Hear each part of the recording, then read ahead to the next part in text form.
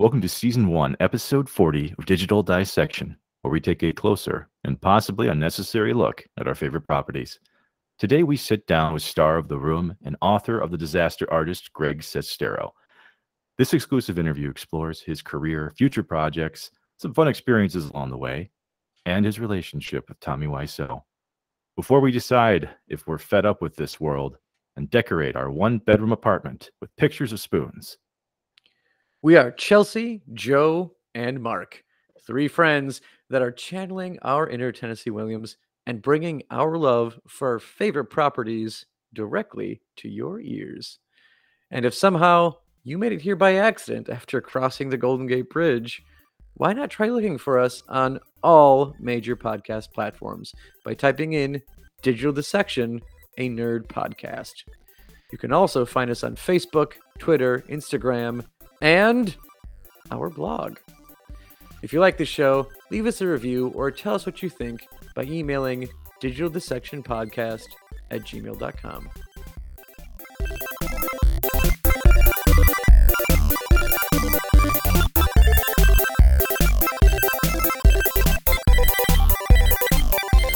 Welcome back, fellow nerds, to Digital Dissection. Today we're sitting down with an incredibly talented individual who starred in the Tommy Wiseau cult classic, The Room.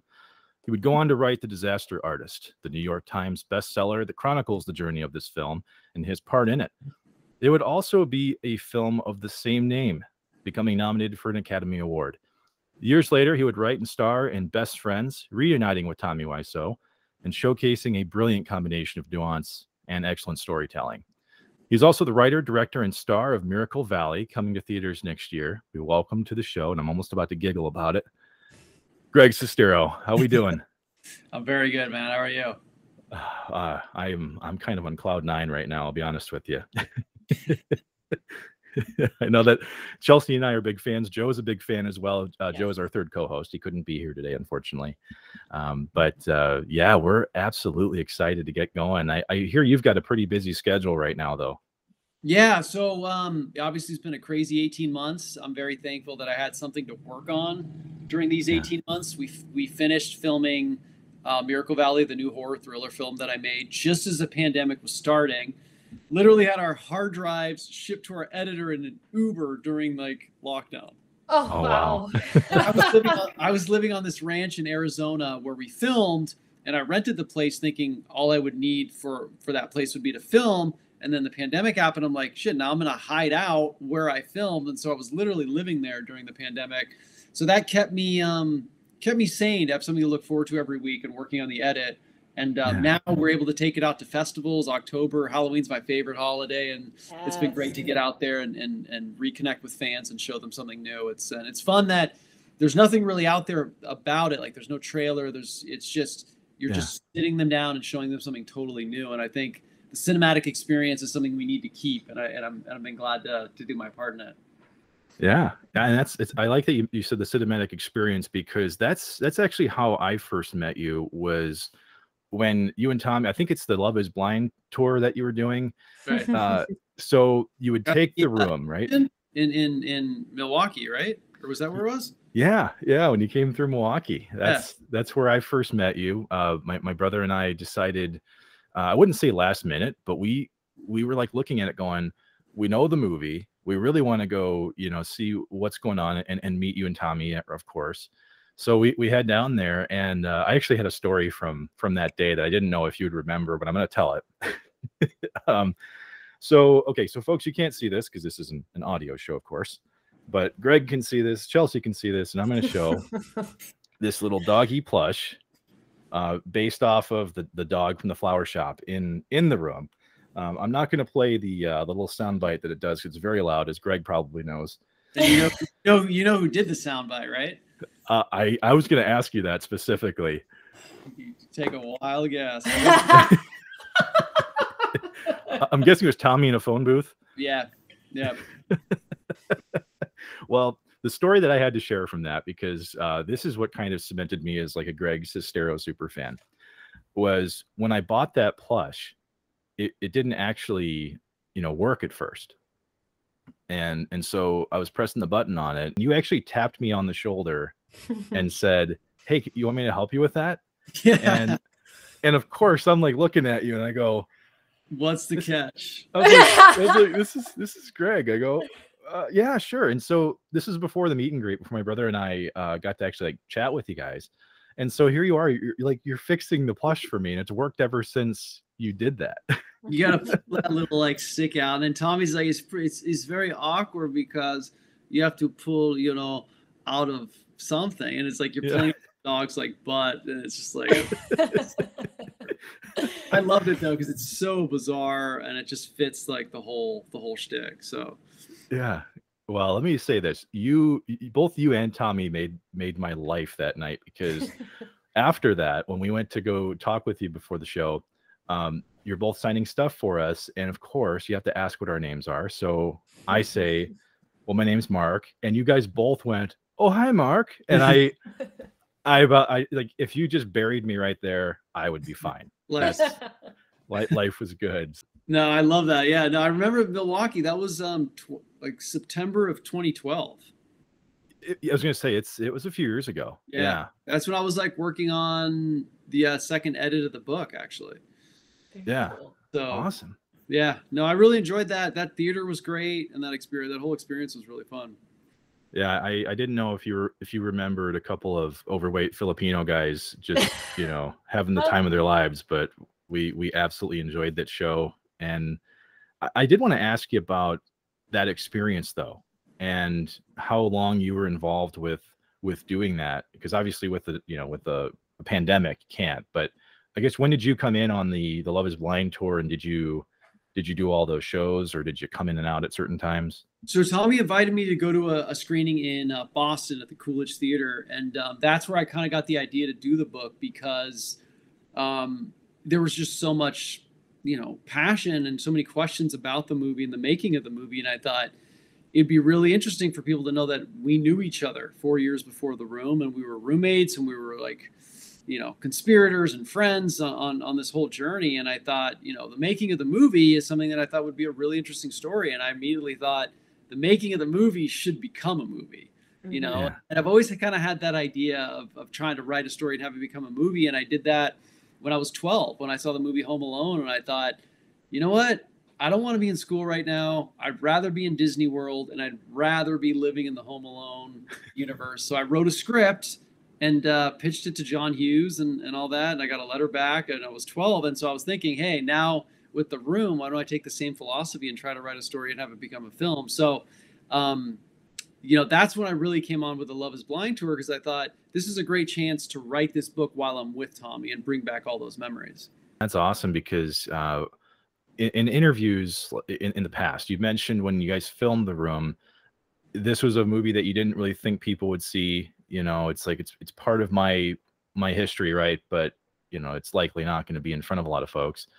And you've kind of gone through this journey of acceptance with The Room, and I was interested about when the turning point really occurred. If it was part of meeting fans for you, like when you kind of looked at it a little bit differently, right, through the years. I mean, when did that really happen for you?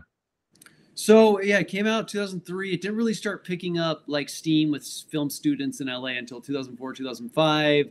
And it kind of stuck around in 2006. And I thought it was a really funny deal that people really liked this movie. I thought how ironic.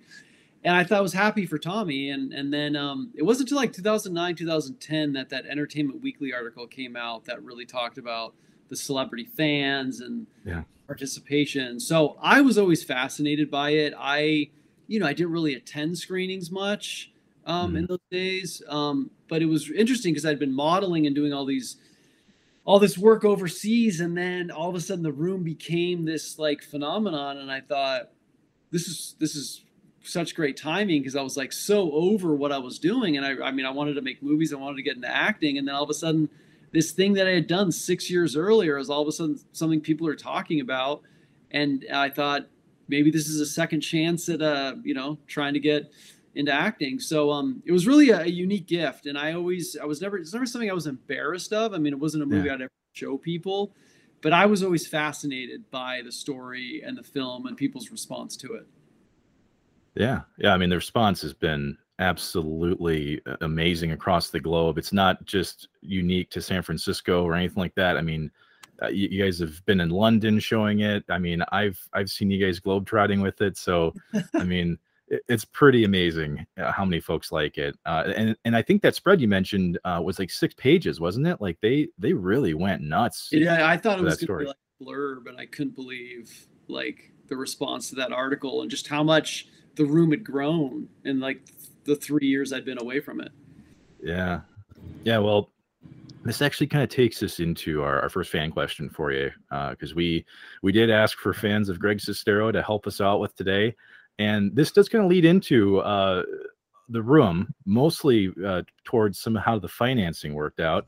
If Chelsea, if you want to take us into fan question number 1. Yes. So our first fan question, does Tommy's warehouse really include jeans? And if you don't know, what do you think is actually in there? Yeah, I mean, he's been a big retail guy since the 80s. So he's got jeans, he's got belts, he's got dogs. Like dogs? Like real dogs? No, like plush doggies. But oh, yeah, okay. Yeah, no, he basically produces everything. And so his warehouse is filled with merchandise that you can get at TommyWiseau.com. And you know, he's somebody who is always at it. He's always trying to create stuff. You know, and that's what I've known since I met him. Now, I don't know how all the other stuff came in the 80s, how we got the buildings, how we got all that, but Yeah. you know, it's sort of like trying to solve the Zodiac murder case. You never know. You find a clue and then you have more questions. So I kind of think what kept the room going is we don't quite have the answers.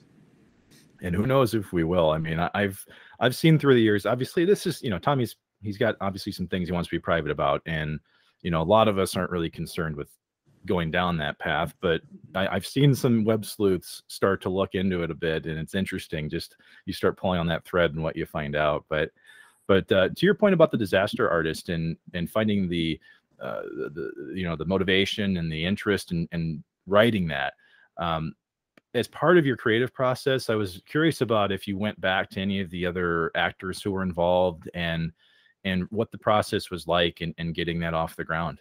So, yeah, I mean, I thought, hey, I'm going to write a book that's going to become a movie, and that's going to be the great challenge of being in something they consider that's so bad, telling a story that's so good that then becomes a so good movie. I thought that's, hey, I should get into Tommy mode and think the impossible. But no, I interviewed everybody involved with the film that would talk to me. I had all the behind the scenes footage that I would review. I treated this as something I was, you know, again, it was something I was really passionate to be a part of. It was going to represent me. And I really wanted to tell the story of not only the making of a crazy movie, but what it's like to try to be a creative person and try to go out against the odds and succeed at something you really want to do, even though everyone's telling you no and you can't do it. You know, and in Tommy's perspective, even someone who looks like a vampire but believes they can be a leading man. I mean, I think it went way beyond just the room to me, and I wanted to expand whatever this was into a much larger world, and therefore I had to tell a story that was universal, and it was a big challenge, but I knew it was something that was going to define me, and I just put everything I had into it for like 3 years. And an incredible journey too. I mean, you mentioned how you listened to the recordings as Tommy liked to record everything, whether it was known to you or not. Just him in the car by himself talking about Hollywood and how he felt towards, you know, the barriers in front of him, and I actually found that story touching as well, because I remember you mentioning that how it really did help you view Tommy in a different light once that happened. And you also hand that over to the folks producing the room too, right? Or the disaster artist. You had them listen to the recordings too, didn't you? Yeah, no, those were really touching in a lot of ways and really interesting, because he would always say, you know, I really have something and I'm going to do it and I'm going to prove that I have something. And it was like very empowering to hear that. And so I had a few of these anecdotes, and so I shared them privately with James Franco as he was preparing for the part. And he told me it was the greatest gift he received as an actor, because you're getting to listen to the private moments of somebody not knowing that it's ever going to be heard. But that was supposed to be kind of a secret. And then so when Tommy's like, my God, where you get secret tapes? You know, so it became kind of like a thing where I was like, oh no. But But no, it was a great gift, I think, for an actor to be able to listen to those. And it was really important for me when I was writing the book to get to know somebody in their private moments as well. Well, we would like to analyze a little bit about maybe the private thoughts of Tommy and you specifically, because we understand some of the conversations have continued. But I'll let Chelsea ask the question, because this came from our fans as well. Yes, fan question number 2. So you've mentioned that you talk to Tommy in conversations every day. In previous interviews, what do you typically talk about, if you can disclose? I mean, we talk about workout routines, vitamin supplements, projects, traveling. I taught him over the pandemic. I taught him how to do a kettlebell workout. Nice. Almost collapsed, but we know each other 23 years, and it's one of those things where you guys are linked together, and we're so different in so many ways, but we both have a great passion for life and film. Well, speaking of passions, I mean, we've talked about The Disaster Artist and your interest in writing, which carried into Best Friends. You guys would reunite for the Best Friends movie. And I've had the chance to see this film, and I couldn't believe just how amazing like the cinematography was for the movie, because you're really getting a feel for like this West Coast large city environment that you're navigating as a homeless person, essentially, right? And for one, I loved the film. I loved how the characters were so well fleshed out. And I was interested about the inspirations for that film and where you picked it up. Yeah, I've always loved LA noir films, and I was a big fan of Drive and Breaking Bad and these movies through the years where I was touring with Tommy. And I thought, one day I'd love to make something new. I'd love to try to dive into that and make a film. So when I was on set for The Disaster Artist a lot, I really was inspired how much fun they were having, how hard they were working. And so once that was done, I was like, hey, I'm going to take a shot. I'm going to write a script, see what happens. And most of it, I did it for fun. I thought this is a great challenge to tell a story, and it's probably not going to happen. And then I pitched it to Tommy, and Tommy was like, yeah, we can try to make a new movie, but I'm sorry, I have one request. And I'm like, oh, great, here we go. He's like, what about if you and I are same height in the movies? Good idea. And so I was like, yeah, sure. So we started filming a few scenes and put a trailer together, and it started to feel exciting. And we went out and we actually made the film, and it was one of the greatest times of my life making that movie. We were in the desert, in the thick of it, just telling the story. And I was like, this is what it's all about. You can't really control the way something's going to turn out, the way an audience is going to respond to it, but you can really enjoy the process of making it. And so it's a great learning experience, and it was a great chance to make a movie in LA about LA, a city I'd had so many different experiences in, so many highs and lows. And it was just great to be working again. And we didn't know where it was going to go at the time, but I knew we were making something unique that I think our fans would find genuine. And so we just pushed through, and such a great feeling when we finished it, did festivals and got a chance to show it in 600 theaters in the US, got to show it around the world. And it was a really great experience. And I learned so much and had so much fun making it.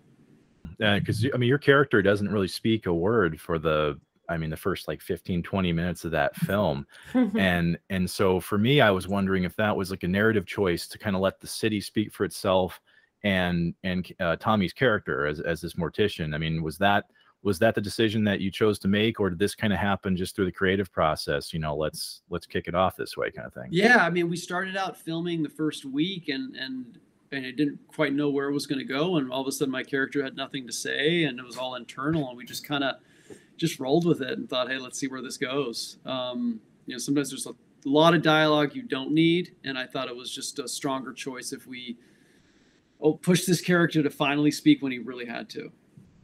Yeah, I thought that was cool. I mean, I thought that was a really brilliant choice, because I lived out in California back in like the mid to late 90s, and I have family that lives in LA. So when you explore some of these nooks and crannies of the city, I mean, you turn a corner, and sometimes you feel like you're in a totally different zip code, just because of that. And so when you meet Tommy for the first time and you're walking down this alley and you see the big spray painted mural on this garage door and everything, I mean, I thought that was just pinpointed LA. You know, it Totally. happens around every turn. So very cool.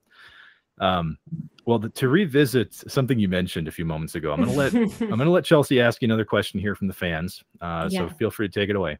Question number 3, and we've definitely touched on this a little bit, but it's fun to see that we have some fans that are doing a little bit of digging into your personal history here. So, will we ever see Home Alone Lost in Disney Yes. World make its way to production? Should. I mean, that new Home Alone movie was announced, and it's cool people are making stuff, but I think Home Alone Lost in Disney World with myself and Macaulay Culkin and the band Yes. would be so much fun. And I wrote that at 12. I thought my pitch was, what better way to have Disney World and Home Alone meet? Disney World could market the film. All these kids would want to go to Disney World and live out that character. You could promote the rides, and the whole climax happens at the big Typhoon Lagoon water park. So I thought it was a great way to promote it and a great way to live out the dream. You could decorate, Disney World for Christmas. So I really think it's an idea that should be done. I got to meet Macaulay Culkin in 2018. We did his podcast. He loved the idea. Tommy could even be the bandit. I love it. I love everything about this, and I need it. With reboots and all that stuff, you got to bring like an original, passionate idea to something, and that's what made Home Alone. Home Alone was so great because it was such an original idea from, the great John Hughes and the amazing score by John Williams, and it was just this beautiful thing that came together. It was authentic, and you got to keep, all these Home Alone movies later, you still haven't recaptured what that one had. So if you're going to do it, you got to be bold, and it's got to come from a place of love, and that's where I was coming from at 12. I was trying to tell a story of how much I love that movie and how much I love Disney World, but I don't know. I guess I gotta go make it myself at some point. And we hope that you do. Yes, we're in your corner on that one. And absolutely. And I do want to be selfish for a moment, because you did mention to me that part of your creative process here, we're going to tap into it. So you noticed I was wearing a Packers shirt, and you mentioned during the room, especially during the football scene, that you hid an Easter egg in there. And I was curious to know about that, because it does involve the Packers. If you could elaborate on it for us. So yeah, I'm a huge football fan growing up. I was a big Niners fan, Joe Montana. I mean, I lived and breathed football. I was in the thick of it during the Packers run in 95, 96. I didn't like the 49ers anymore because they traded away Joe Montana. So I became a huge Brett Favre fan. They would always beat the Niners, and I'd always look at my dad and brother and just laugh. And so Brett Favre was like my hero. And I love the way he'd throw. At that time, he was the guy. He was like the Patrick Mahomes of that time. Everybody loved him. He just had the arm. He had the swagger. And so I'd always imitate him, the way he'd throw, and just kind of was unorthodox, but it was so cool. And so in the tuxedo football scene, I finally get a chance to throw the ball like 15 yards. And I did a Brett Favre like sidearm sling. Homage to him, because that's who I'd always imitate when I throw the ball. So when I throw that sidearm pass to Denny and he catches it on the side, that's a straight homage, Brett Favre to Antonio Freeman from the mid-90s. So that's awesome. I always wonder if Brett Favre had seen the room. Hopefully he was impressed by my throw. Yeah, he's going to have to look back at it now, as we all will. We're all going to start freeze framing that scene and looking at your posture and your release, and we'll see it now. Yeah, I got up to like 46 yards. That's the furthest I could throw a bomb. I don't know. I think hands have a big thing to do with it. I know Favre can throw like a 65, 70 yard, but his hands are so big. It's harder if you can't grip all the way around the ball. It's really hard to get it up past 50. But got it to around 46 during my practice. Nice. Well, we absolutely wanted to get into Miracle Valley with you, because we, obviously it's coming out. You're doing some private showings now with it. And we've kind of labeled this section Shouting into the Arizona Desert, if you will, mostly because of experiences I had as a kid there. So I lived in Arizona a long time ago. But yeah, you touched on a little bit of the origins of Miracle Valley, and part of that involves, photography. And I didn't know if you had any personal interests in photography, or if you found that inspiration from somewhere specific. Yeah, I love photography. I mean, luckily now we can take photos on our phone, and I love traveling. So I'm always, been around the world at this point. I still have to go to Thailand and the Maldives Islands and a few places. But one of my favorite things to do is capture the moment that I'm seeing. Like I was in Iceland at the waterfall, and I just love capturing the light and the right time of day. And so that's a big passion of mine, is to share those images. And so I took a tour of the Antelope Canyon in Arizona, and I found out that there was this one shot of light that came through the beam of the rocks and was sold for like the most a picture's ever been sold for. And so when I was living in Arizona writing the script, the town I was living in is one of the world-class spots for bird watching. And so it was fascinating. All these people from all over the world would come down, and they go bird watching, and they pack lunches and spend all days trying to get like photos of these rare feathers and rare birds. And I was like, that's a really interesting thing. It kind of ties into my whole Hitchcock fascination and 70s horror. And I thought, that's what my character is. He's the guy coming down looking to get rich and famous by getting a photo of a bird. I mean, you can't get more absurd than that. So I dove into that. And again, I love photography. I love nature. And I thought, what a perfect way to throw that passion in. Yeah, that's really cool, because some of I mean, there are some films where you hear about the origin stories, and specifically like Ghostbusters is one of those where Dan Aykroyd and Harold Ramis, they locked themselves into a Martha's Vineyard bomb shelter to, finish it up and clean it up. And your experience with Miracle Valley is almost that way, living in Arizona during a pandemic. Since you've had, different writing experiences here with different properties, how was the Arizona setting different compared to others that you used in that process to write out a project? I know for me, Arizona is a place I had filmed at when we filmed at the end of Best Friends. So I loved it, and I wanted to explore more of it. And I got to know people down there and got to be exposed to a lot more places like Lake Powell, Patagonia, Sedona. So when living there was great when I was writing the script, because I got to see what I had access to, and I got to see where the scenes could actually take place. So it got me a lot more focused into what kind of story I wanted to tell. And the aesthetic there, the lighting, it gives the film a mood and a feel that you can't really get if you just shoot, in a random location. We know we don't want you to give away the entirety of the film, because we want to watch it for ourselves one of these days. but the film does explore, like cults and cult culture, if you will. And I didn't know if you picked a specific point in history that you drew inspiration from there. I mean, what was that like, kind of sourcing material for this underground essentially that you're exploring? So 70s horror was always a big inspiration for me. The original Halloween, The Thing, Hills Have Eyes, Race with the Devil. And I also love Terror in the Jungle, the Jim Jones story, the Manson cult. I mean, cults are just fascinating, because it's like, at what point in life do you have to be to join one of those and believe, And so the more I looked into it, the more I just found really fascinating stories. And I thought, I studied these, and each day I'd wake up and I'd watch a horror film and be like, well, why am I drawn to this film? What scene draws me in? And I tried to use that as inspiration to tell this story. And at the same time, with 70s horror, what I love is you don't quite know what's coming. It's character based, it's over the top, but you play it totally straight. I mean, you're seeing people be really sincere, be passionate about what they're doing, but the situation is so insane that you get a great mix of comedy and scares. And I think that's sort of the ultimate for me for horror, is to give you guys something new and something fresh that you haven't seen 100 times. Yeah. And that's what I think is when you talk about like Best Friends, for example, that's a movie where I watched it and I thought, this doesn't feel like anything else I've really seen before. And so that's why I really enjoyed that film. And I think that's why we're looking forward to Miracle Valley, just to see you kind of go down these avenues.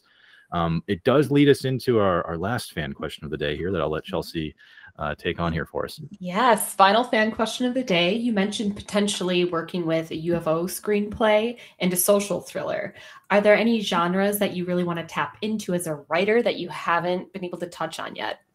Yeah, during the pandemic, I got fascinated with UFO culture. Being in Arizona, it's a huge topic there. A lot of abductions, supposedly. One of my favorite movies growing up that terrified the hell out of me was Fire in the Sky.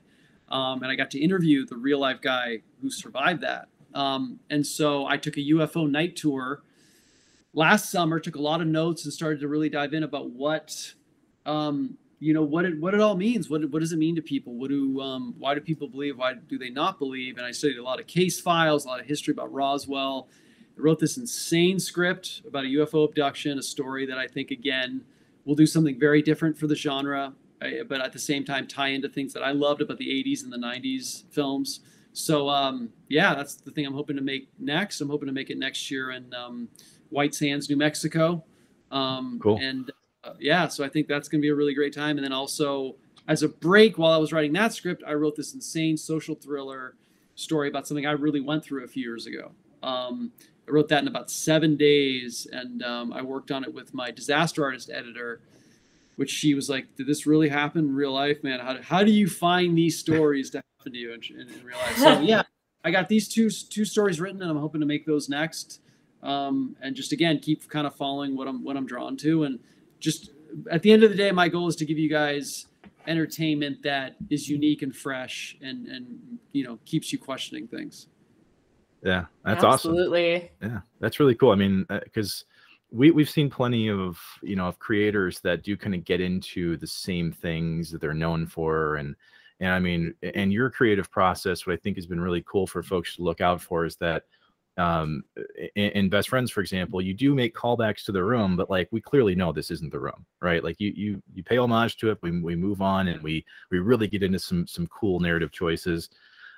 So yeah, I really appreciate that from you, Greg, knowing that this is really a core focus for you and a passion for you to do it that way. And as we wrap things up here today, we've really enjoyed our time. We appreciate you working with us. We'd like to offer the floor to you as well, to either your fans or just to our listeners in general, about what else you've got going on in your life and what's coming up for you next. Yeah, so I'm again, I'm very thankful to everyone who's supported the room, Disaster Artists, and Best Friends, and everything we've done. I'm going to be showing Miracle Valley at select cities around the country. So if you're interested in seeing the new horror film, come out, support it. And I'll be doing that for the next few months, and then I will be making the new UFO movie, and just continuing to get out there. I'm going to be in Birmingham this Saturday, and I'm also going to be in Tucson, Arizona on October 27th at the Loft Cinema. We're going to have a lot of the cast there who made Miracle Valley. Miracle Valley is a real place in Arizona, and it's going to be fun to be there. So if you're in Arizona, come check out in Tucson, the October 27th at the Loft Cinema. And on social media, I'll update things I'm doing and places I'll be, but I look forward to meeting you guys. Yeah. If you make it back to Milwaukee anytime, definitely let us know. We'll be there. I love back to Milwaukee for sure. Is the Esquire or the Egyptian still open? I actually don't know. I moved a little bit further away from that area. This is actually be shortly after that experience. So I'm not sure, but I can always look it up for you. We can do some research and send that over. I'd love to come back. So, well, quick question for you: Where did the Packers end up this year? You know what? I think what it's really going to be predicated on here is what the defensive front four does, because people have complained about the secondary, last year and this year. So, what I think is promising is that we do have some rookies in that side of the field. And when folks talk about Kevin King, you mentioned how they kind of collapsed in the playoffs. Kevin King was a big part of that. He's learning. Okay. He's still learning. You've got Adrian Amos back there too, who, came from the Bears. So there's a lot of experience in the secondary. And I'm one of the few fans that says I'm not actually concerned about that. Okay.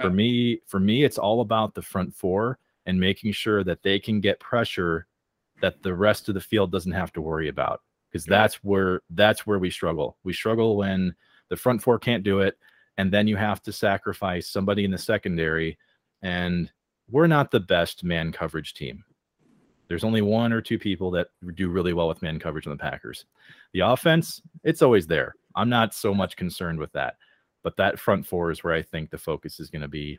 And I think they'll make the playoffs. As far as what happens there, I'm not sure if it's going to be glorious or tragic. I'm not quite sure, Greg. Yeah, we'll see. Hey, better that they end better than, because they seem to start fast and then kind of get into trouble later. So hopefully this will be a flip season.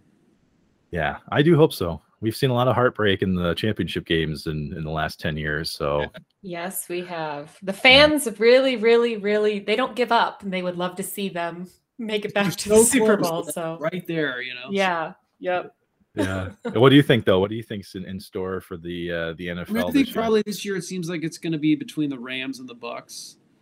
Yeah. Yeah.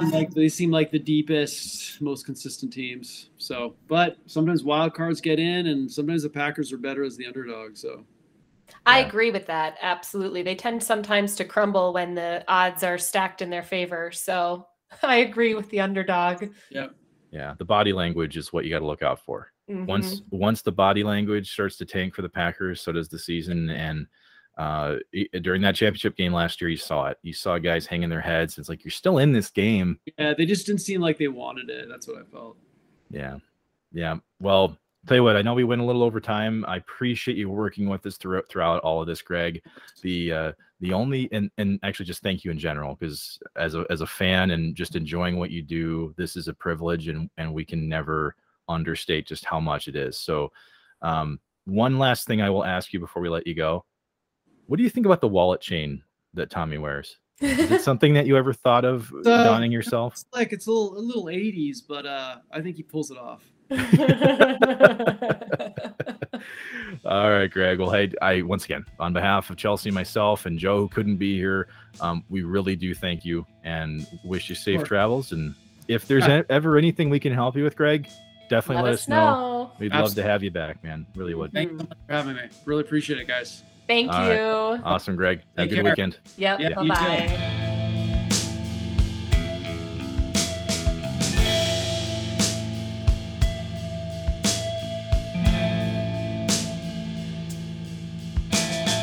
Well, Joe, I'm sorry that you couldn't join us for this conversation with Greg Sestero.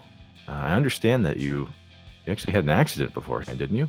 Yeah. Just, the darndest thing, it was a cool day here in Wisconsin, and I thought, what better to make me not so cold than a nice old cup of hot chocolate? So I went down to a local barista, got a medium hot chocolate, specifically a medium, burnt the entirety of my mouth. Couldn't say anything. My tongue that's was a in a cast for 2 days straight. You tell the best stories, Joe.